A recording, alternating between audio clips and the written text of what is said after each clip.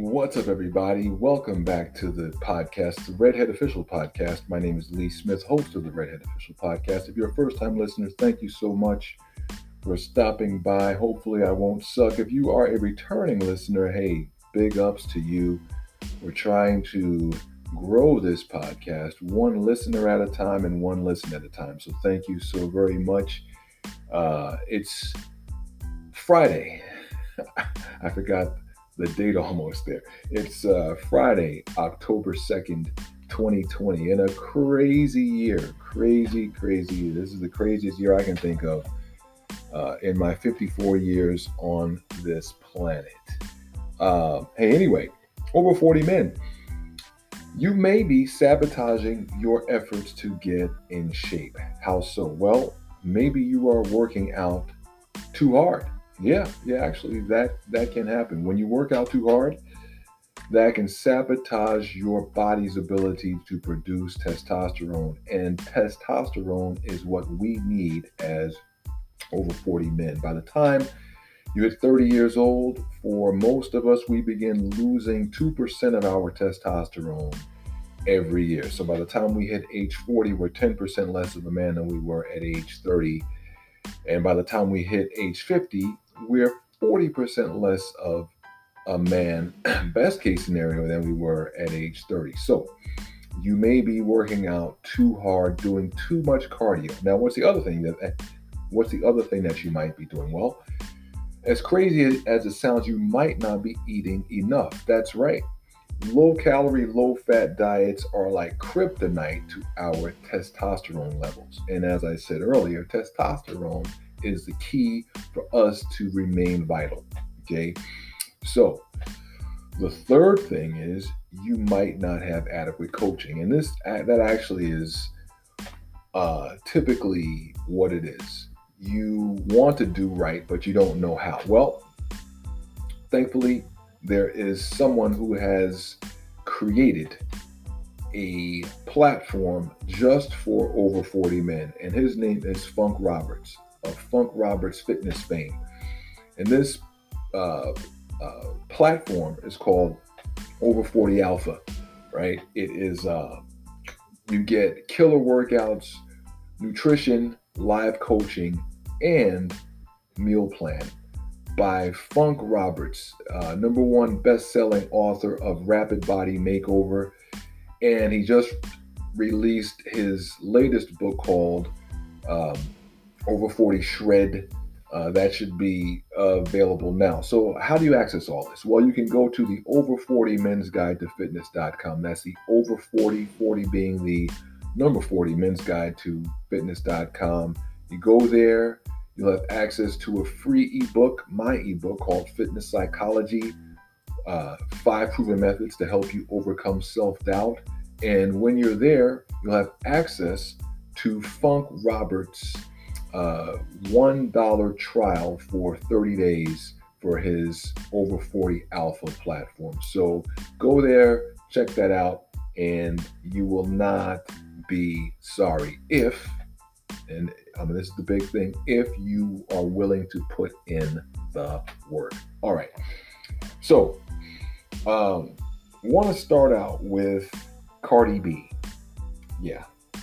Cardi B, who for numerous reasons is not my cup of tea, but shout out to Cardi B coming through in the clutch. I don't know if you might not have heard about this, but in the Dominican Republic recently, there was some attack right in the street. I've actually seen footage of it. There's some 19-year-old girl who got attacked by some people apparently that she probably didn't even know. Or even if she did know them, it doesn't matter. I mean, this is a savage attack. They threw acid on her. It's called Ácido del Diablo, or the acid from the devil. And it's based upon sulfuric acid. And you see the pictures of her from social media. Beautiful girl. And somebody decided that it was a good idea to run up on her in a car and douse her with acid, right? The reports are she is critically burned and her vision is likely gone for good. So the likelihood is that she's 19 years old. So if she lives to be 80 years old, she's facing the next 61 years without eyesight. Okay. Let that say, think of how savage you have to be to do something like that. Okay. Like what could she have possibly done to deserve acid being doused on her? Okay.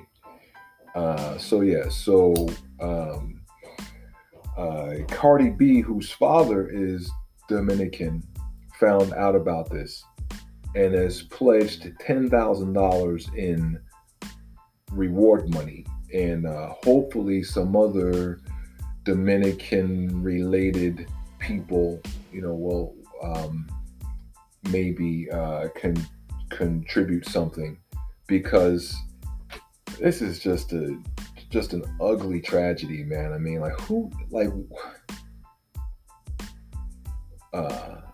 There are some savage people down there, that's for sure. People like the people who shot at and tried to kill Big Papi, and we understand that there was a backstory there, but there's a code, man. And you know what?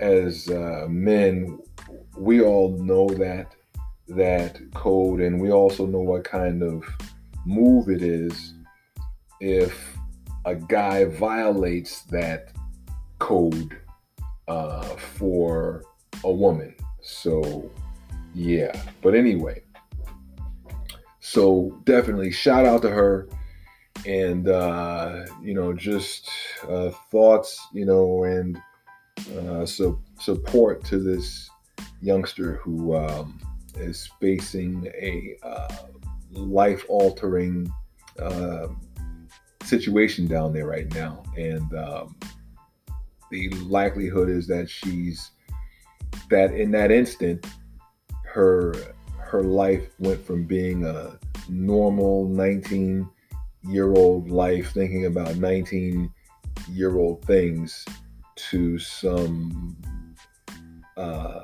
just horrible nightmarish dreams, and probably some sort of post-traumatic situations and all that type of thing. So yeah, awful.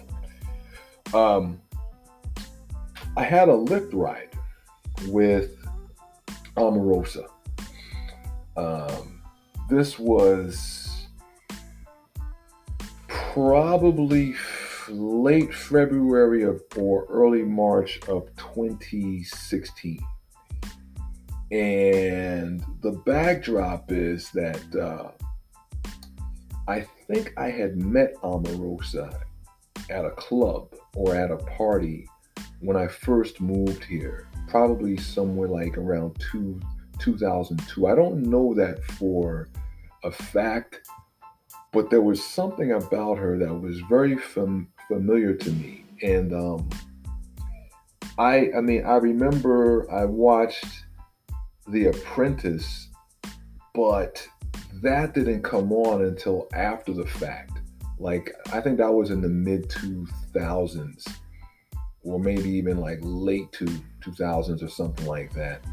And I'm pretty sure that I met her somewhere hanging out, somewhere around 2002 or 2003. Okay, but anyway, so what happened was, like I said, it was probably like early March, okay, and I pick her up uh, right in Northwest DC behind the Yale Loft Apartments, which is on New York Avenue, like right past Fourth. Okay, and so the deal is, um, I pick her up. There's really, and the name on the app was something else. I forgot now. Okay, now it's dusk, right? So I can see her, right? But she's dark, and she was dressed up very sort of business-like, and I was like, man, that's something about this chick, man. I think I know her. But anyway, she's on the phone, and so we're riding in, like it's rush hour, and we go down in the that's the Third Street tunnel, and traffic is awful.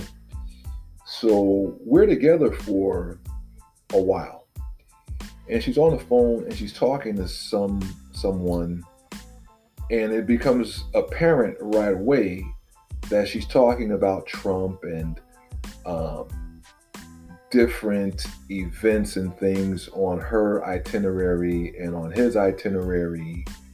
And I go, man, this is Omarosa, right? I'm like, oh, wow. And I'm hoping that she'll get off the phone so that I can ask her a few things about Trump, about why she's riding for this guy, and all this type of stuff. Uh, because about a year, because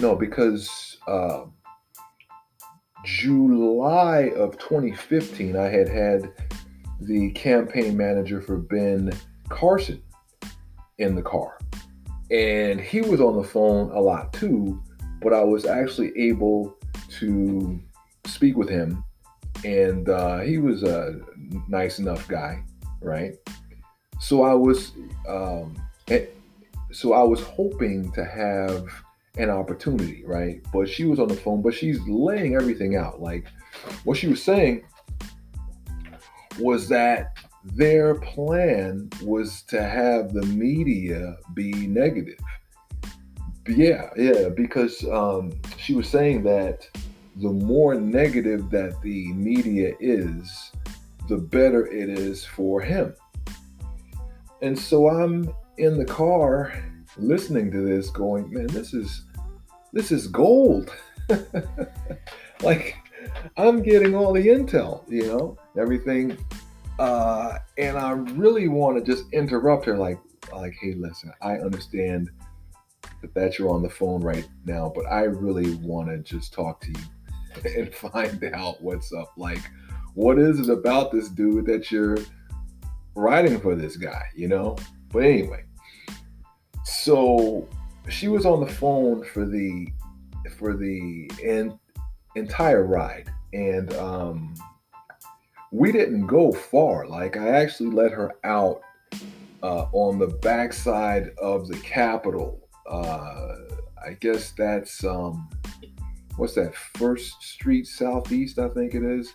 It's whatever street that is. I think that's the National Art. No, that's the Library of Congress is at the end of the block, and the Supreme Court is at the beginning of the block, I think it is. So yeah, it's the backside there. So anyway, she gets out, leaves me a $2 or $3 tip, which was fine.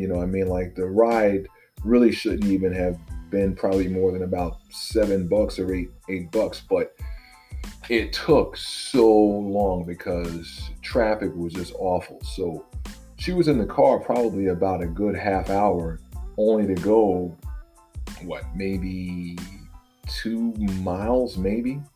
Anyway, so so anyway, I assumed it was her, but then something that she said, she was talking about her ministry and all this type of stuff and her church and everything. And I was like, well, wait a minute. Omarosa is not a minister. She's not a preacher, and anything like that. I was like, so who's this chick that's down with Trump that knows all this stuff that looks just like Omarosa, or I think she does. Now, by this time, honestly, it was dark outside, and then, and she's dark. So I couldn't really see her. All I could see was like just, teeth. So I couldn't really see her. So I was like, well, maybe I'm like tripping. Maybe this isn't her. Anyway, a couple weeks later, I'm relating. No, actually, this was weeks after the fact. And I recall this story with another writer. And she goes, well, she is a minister. And I go, what? She goes, yeah. In fact, I think she got her degree from Howard. Okay, now I'm not sure if it was from Howard or somewhere else. I know she had some affiliation with Howard. Maybe she got some. I know she did her undergrad, I think, at like Central State or something like that, or Wright State or something like that, I think it is. But anyway, it seems like somehow she's affiliated with Youngstown, Ohio, too. Like she might be from there or anything. But anyway, I was like, you got to be kidding me. Well, she goes, yeah. I was like, I'll be damned. That was Omarosa. So anyway, fast forward to December of 2017 or 2018. Let's see. It must have been 2018, whatever it was. I actually bumped into her again. I bumped into her at a birthday party at a restaurant. And this was literally 10 days before she got fired. So I'm thinking that had to have been December of 2018, because if it was 2017, the election, actually, no, that's when it was. It was December 2017 because Trump was inaugurated January of 17. Yeah. So, okay. Yeah. And I'll just say this about her, that she's a minister, but I can tell you this. At this party, man, the dress she was wearing, there was nothing there was nothing about that dress that would make you want to pick up a Bible. Unless it was to read Song of Solomon. Man.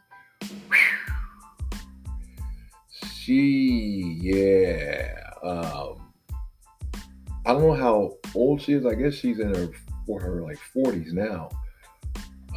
And obviously that was 3 years ago now, almost. But yeah, I'll just put it like this. She was wearing it well. That is one good looking woman right there. Her politics, not really a fan for the most part, but yeah, just on some purely physical situation. You could do a lot worse in a 40-something-year-old chick than her, let me tell you. Yeah. Anyway, I have, and I mentioned this, I think about 3 episodes or so ago, maybe. I have a dental situation that if I want to get it fixed here, it's going to be over $3,000. Okay, I mean, it's major league money, right? For your mouth, right? So I decided I'm not doing that if I can avoid it. So I have a connection um, in Mexico City, and I'm making arrangements now, trying to work on the logistics to be able to get everything or mostly everything that I need to get done in Mexico City. And and it looks like even with the airfare and lodging and such, I'm going to save somewhere in the neighborhood of about $1,000, somewhere in there. And even if it's less than that, saved, I get 7 days in Mexico City. Now, granted, it's during a pandemic, so it's not going to be nearly as epic as it would be normally. But what I'll do is I will definitely keep you guys posted and let you know how this works, because if it works well, I will leave the information so that you too can go to Mexico City and save yourself a ton of money on work that you may need. Okay, and finally, this came from O'Shea Duke Jackson. I don't know if you guys know who he is. I think I had mentioned him before one other time. He has a YouTube channel, and he deals mostly with issues around celebrities, red pill knowledge, black issues mostly. Okay. Today's video he did was around Black Lives Matter fraud. Evidently, there was a guy who is a pretty high up in the organization who over the course of I think it was from May to July or from July to September, it was about a 60 or 90-day span where he collected over $400,000 in donations and pretty much jerked it all. He jerked it all on suits, furniture, thoughts, assumedly. What else? He bought weapons. Don't ask me why. Guns. I don't know why, but the point is that, see, this is what you knew was coming. Candace Owens actually did a video asking where all the money was months ago. And of course, she got crushed, because when you ask questions like that, the mob doesn't want to answer that. They just want to vilify the person who is asking a quite logical thing. Okay. And by the way, this may be the first guy, but he certainly will not be the last. And here's what's so ironic and frustrating and exasperating, all rolled into one, is that people are donating money to an organization that has an ideology of avowed Marxism. So they're anti-business and anti-development. So just what are they going to do with the money? I mean, like, let's just say in a perfect world that the money was actually going to go to the uplift, okay, of people who, may need it, okay? How do you plan to implement that if your ideology is not based upon economic development.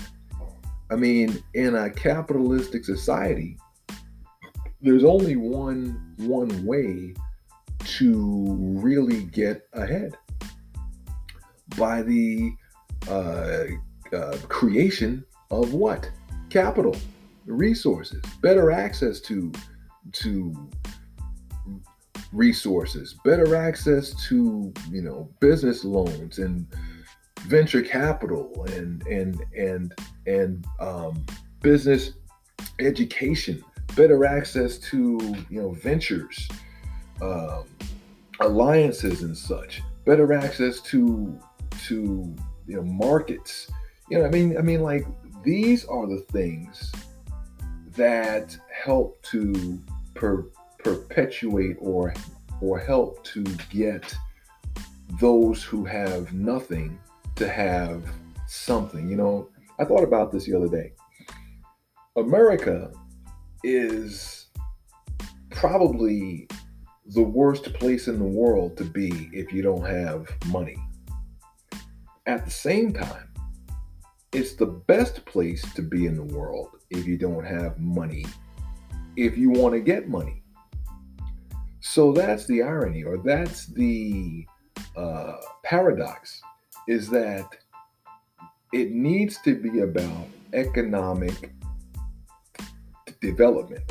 And how are you going to do that when you have a group that is diametrically opposed? Their ideology is diametrically opposed to wealth. How do you do that? And see, these are the questions that I would ask millionaire athletes that are earning money based upon capitalism, that I would ask movie stars and record executives and rappers and singers that make millions of dollars based upon capital system, based upon capitalism, based upon the honest exchange of goods and services for money. How do they expect that to happen? I mean, it's just mind-boggling. And when you point these things out, depending upon who you are, you get labeled.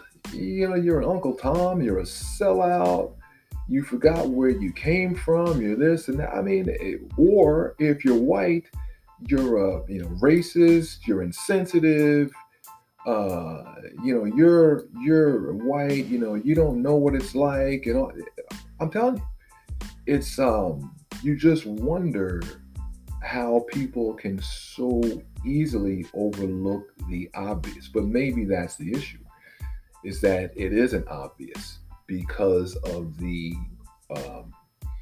overarching narrative from many aspects of mainstream media. It's just amazing. Anyway, hey, that's my show for today, the Redhead Official Podcast. This is Lee with the Redhead Official Podcast. First-time listeners, hopefully I didn't suck. And returning listeners, thank you once again so much. I will see you again very soon.